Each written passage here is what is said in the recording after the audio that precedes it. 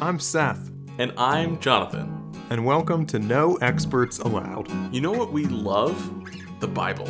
You know what we don't love? When people use the Bible to scare or hurt others, instead of allowing it to transform them and their communities. So we're trying something different. Two Bible nerds hosting a podcast that isn't about technical details, but is about two simple questions. What's the story? And what's the point? One of us will prepare for the conversation. Let's call them the non-expert. The other will respond to the story as they hear it. We'll call them, and you, the storyteller. So we can show you that you don't need to be an expert to hear the Bible speak to our world. Join us. Let's tell a good story today. Seth, how's it going? It's going great. How are you? I'm doing okay. Glad to hear it's going great. As good as it can in Advent/Corona tide. Exactly. This whole year has prepared me for Advent. It's just been like one giant Advent Lent season. Yeah, except I think for me, instead of anticipating the coming of Jesus, I'm anticipating the coming of a coronavirus vaccine.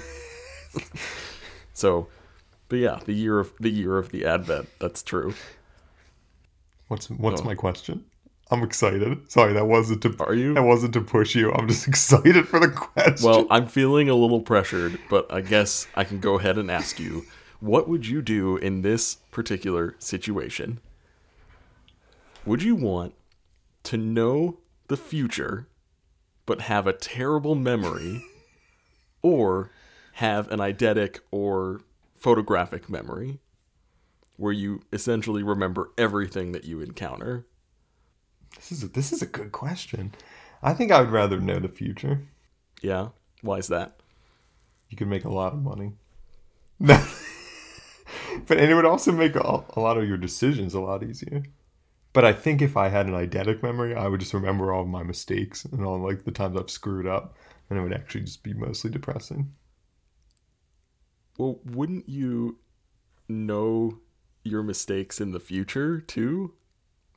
Like the ways, like either way, I feel like there are ways to be ashamed of ourselves, you know? And I don't know, I think knowing the future would be hard because then it's like, well, does stuff that I see happening, does it still happen even if I try to avoid it? Like I'm just picturing, you remember the show That's So Raven? Yeah. Where she'd have these visions that just seemed completely outlandish and sometimes she'd try to avoid them, but it always ended up happening anyway. Like, is that what would happen? Because if so, then knowing the future would make me feel really, like, powerless. Like, there's nothing I could ever do to change anything, but I already know what's going to happen.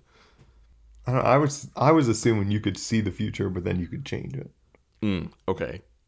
So you are, in fact, God. Maybe that was why I wanted to see the future. I was going to say, in that sense, then yeah, I'd go for that too. I've been watching through Big Bang Theory again. Well, I say again, I've mostly watched like sporadic reruns. I've never watched it all the way through. And a couple of notes. First off, a lot of it has not aged very well. pretty homophobic and transphobic especially. But also Sheldon Cooper is made for 2020. Like I feel like if Sheldon Cooper was alive right now, he's already a germaphobe who hates contact with other human beings. He is thriving right now. That's true.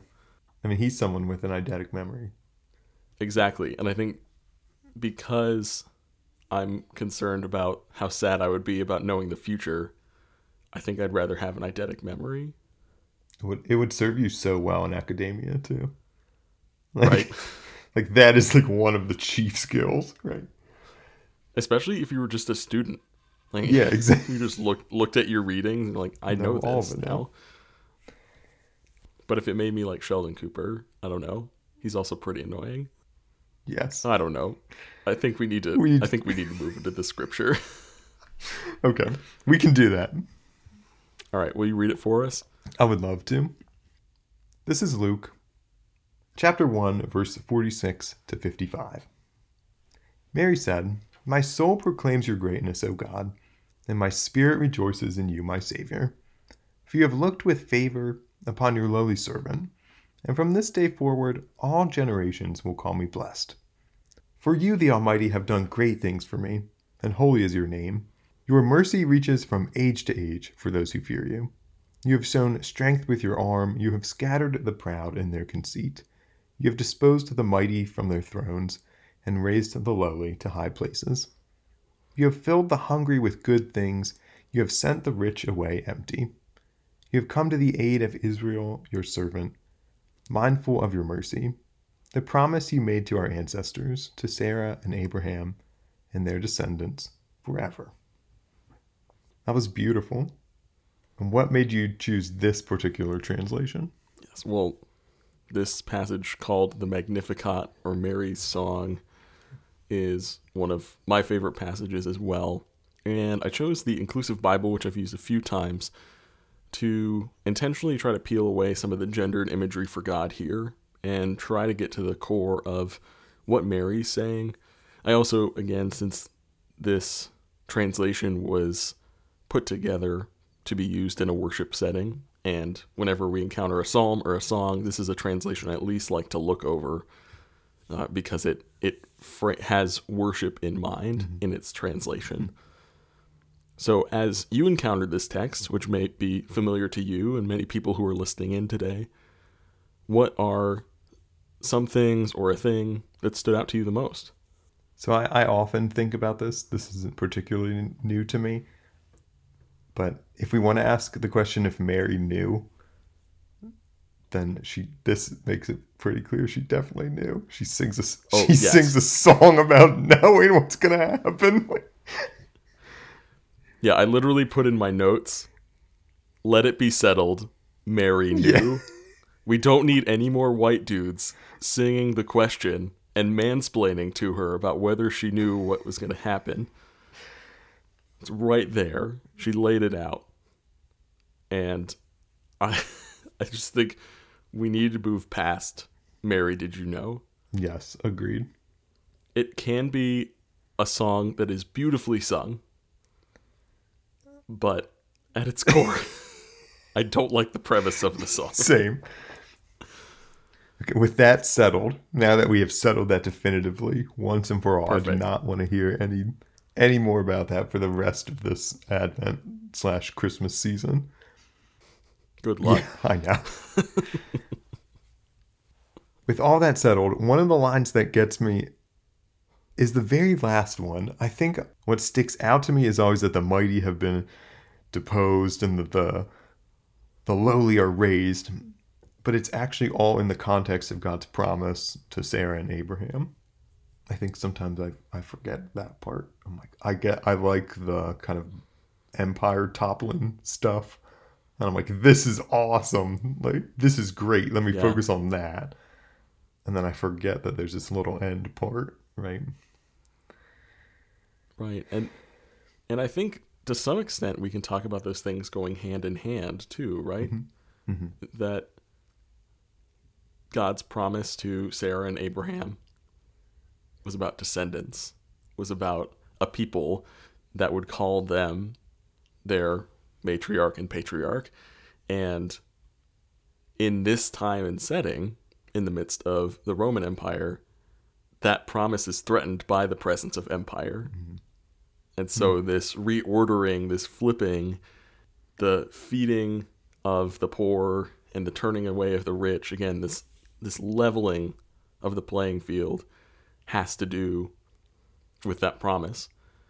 Mm-hmm. With Abraham's and Sarah's children and descendants being able to continue to evidence God's faithfulness.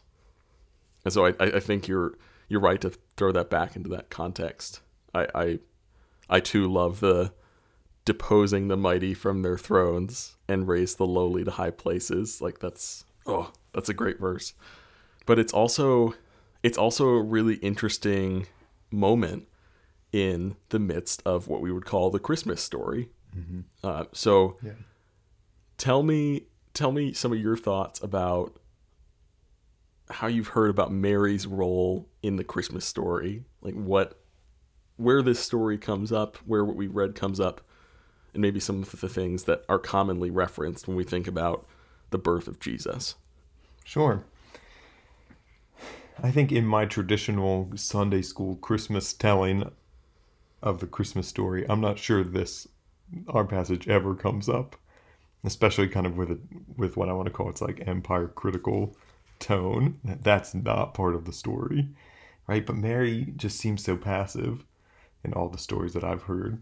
The angel kind of tells her that she's gonna bear a child, and then she accepts it.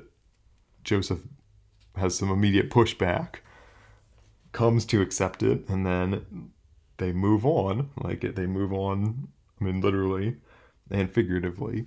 This section kind of counters some of the naivete that the basic Sunday school Christmas story that I've been told has like embedded in it. It's so simple, it doesn't kind of confront anyone, right? It's like so easy to accept almost.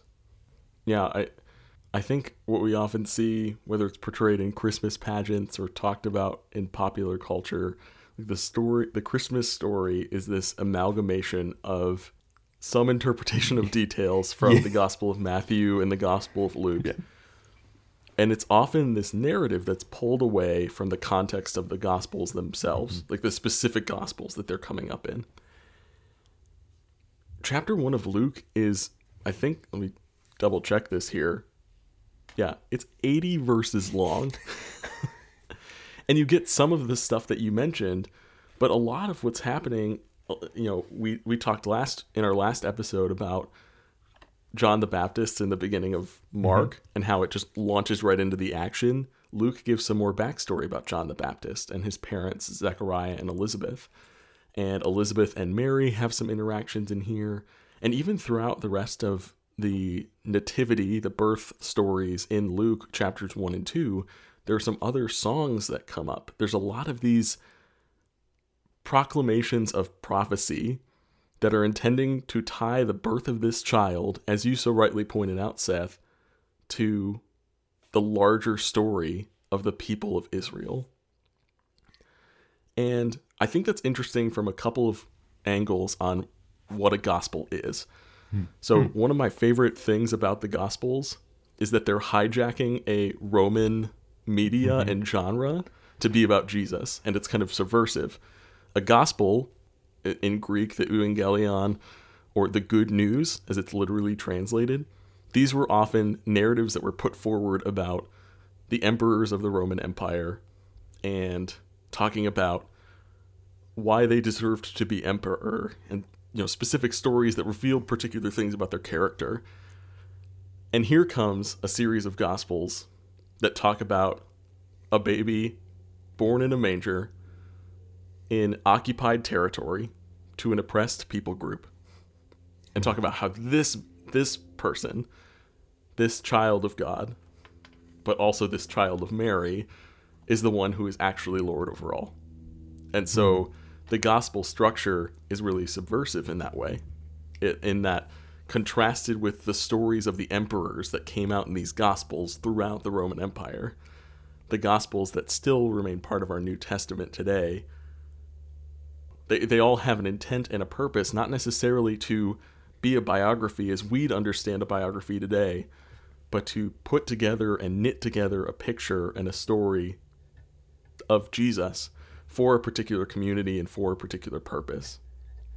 And so Luke is believed to be writing to a more Gentile audience, in that, writing beyond the Jewish faith. And even in the way that the early part of this book is structured, you see like a kind of a technical argument being knit together. And these songs throughout the first couple of chapters around the story of Jesus are intended to not only set up the story of Jesus in Luke, it's also to set up the story of Jesus in Luke for that community it's being written for, as this continuation and invitation into the story of Israel, and how this is the ultimate fulfillment of that, even though that audience might have been less familiar with that setting.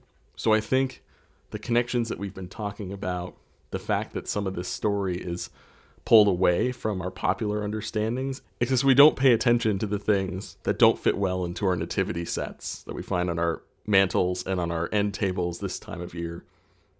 But there's a real depth to what this part of the story is setting up for who Jesus is and what he has come to do. Mm-hmm. It's so central to the foundation of how he came into the world. And that's a characteristic of birth narratives at the time in these kind of gospel stories, whether they be about Jesus or about other people in the empire. The way that they're born is really significant. So I know, as I often do, that was a lot of information. But was there anything in there that stood out to you as you're reconnecting back to this text?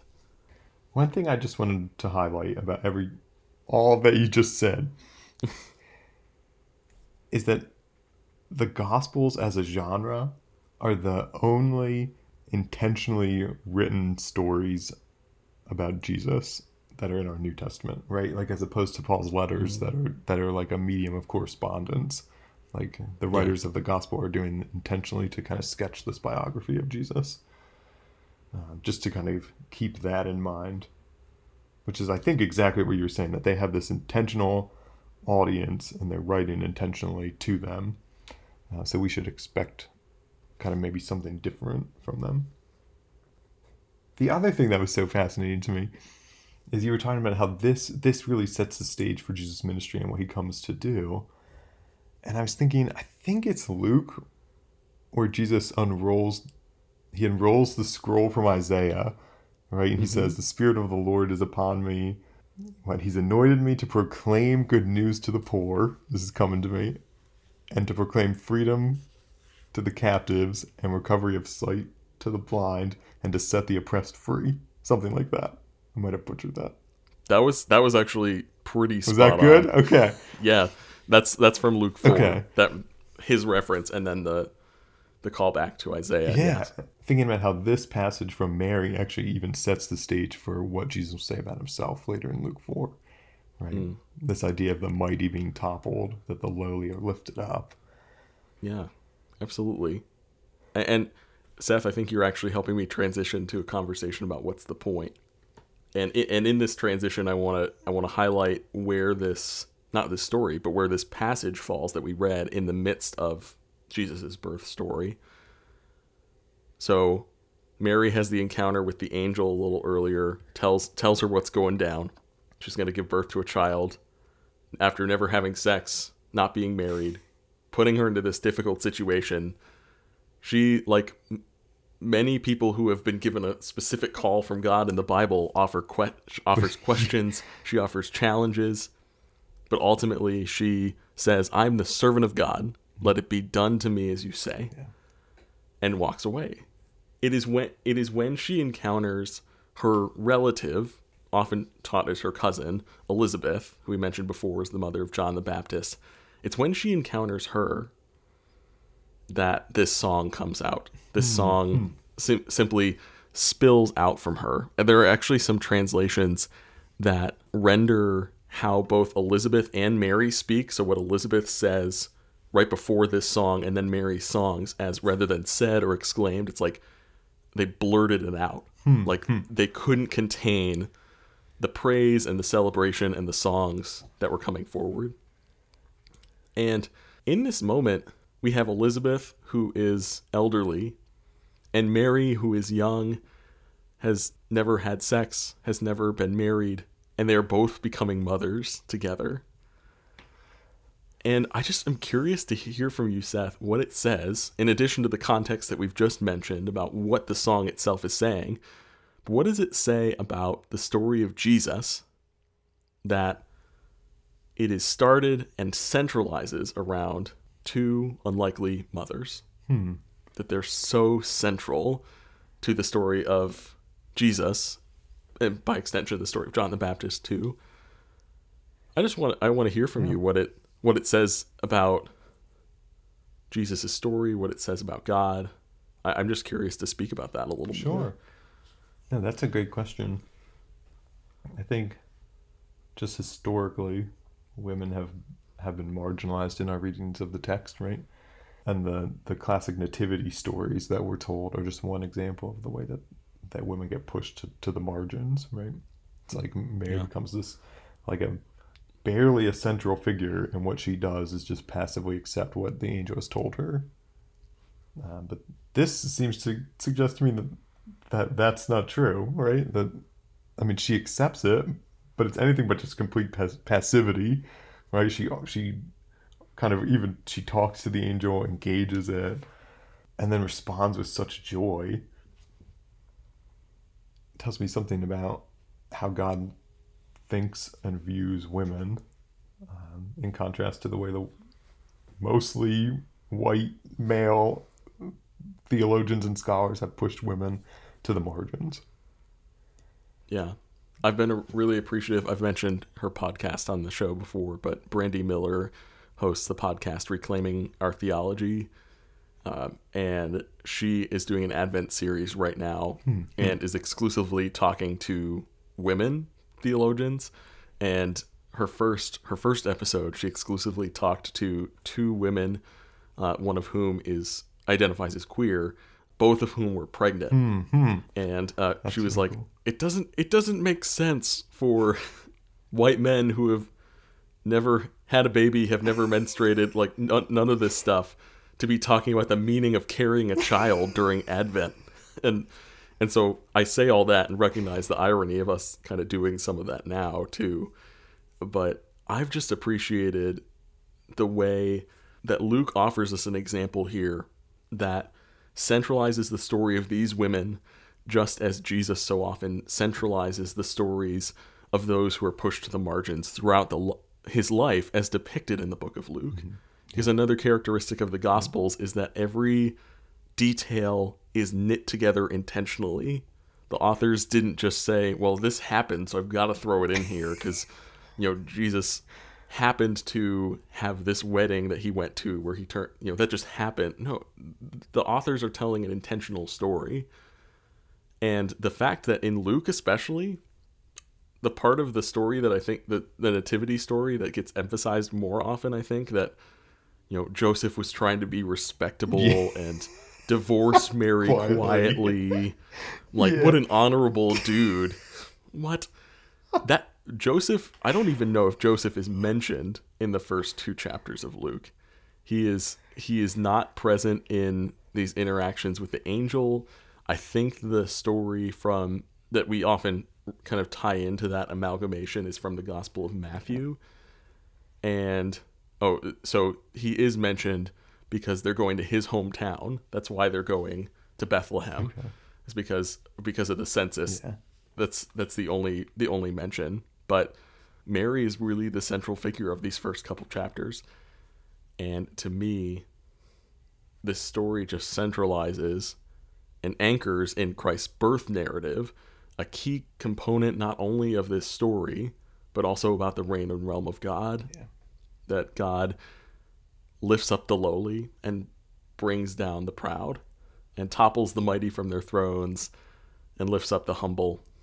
And that's so central to how Jesus operates and how we're supposed to operate moving forward too. Okay, so this is colloquial. So God tells all the white male biblical scholars to just sit this one out. Let's topple them from their thrones. Just shut up for a second. Let the women do the talking, right? Let's lift them up, whose voices have been historically marginalized. Totally. I think that's a great application of this idea. And also want to make sure that those power structures that lifted up those voices in the first place aren't also the structures that are leading towards these other voices too. Because oftentimes when roles of women are being amplified, they often still aren't inclusive of people of color, especially women of color, of indigenous folks, of folks who identify as gender or sexual minorities. There are so many different levels of injustice intersecting with one another. And I think for you and me, especially this Advent, hearing this story and hearing Mary's song and thinking about how can we step aside and amplify some other voices? I think that's a really powerful and challenging thing to encounter here, because I often look at those verses of like, yeah, depose those mighty people from their thrones. They're over there. Yeah. Forgetting that Yeah. as the person that I am, it's probably more appropriate for me to think about, oh man, this is going to be challenging for me. And I need to think about the power that I hold and the position that I have and how that fits or doesn't fit in my role in the reign and realm of God. I just keep thinking about how what the church is historically, like, points to what the church will be eschatologically, like at the end, right? Just as women have been included at the very beginning, people who have been historically excluded will be there and included at the very end. And related to that too, Seth, my prayer for this Advent season is that those who have a family experience that breaks the, quote, nuclear family, unquote, mold, whether it be because of divorce, whether it be because their family is chosen, not their birth family anymore, whether it be because they are adopting children or are conceiving through other means besides sexual intercourse. Like, I hope that this story is affirming to the life that God offers in connection for these two women who had children in less than typical ways. And I don't say that to diminish that experience, but simply to highlight that the life of Jesus, as depicted in the Gospel of Luke, started with a story of an unwed mother who had to face societal pressures even in her pregnancy. And I think that story of being further pushed to the outside because of the way your family is starting or is taking shape, I think that story can resonate with a lot of folks. And I hope it does. I hope they see in this a story of a nurturing, loving God who brings the lowly into the folds of love and peace and welcome. And I hope we don't have to wait till the very end to the eschaton for that to be the case. Yeah, amen. Amen to that. Well, before we get to work, Seth, can I pray for us? That would be great. Great. Let's pray together. Mother in God, you have nurtured and raised your children throughout the world with incredible love and strength. Send us your Spirit so we can nurture and care for your creation, human or otherwise, as well. Mindful of the many names by which your children cry out to you from all over the world, I pray in the name of the Holy Child of Bethlehem, Jesus Christ. Amen. Amen. To our listeners, thanks for joining us. Be sure to subscribe and tune in for our next episode. Seth, what story will we tell next week? Next week, we're talking about a passage from 2 Samuel. It's a section that's often been called the Davidic Covenant. But until then, leave us a review and find us on Twitter and Instagram to continue the conversation. Thanks for walking us through that story, Jonathan. Thanks for helping me tell it.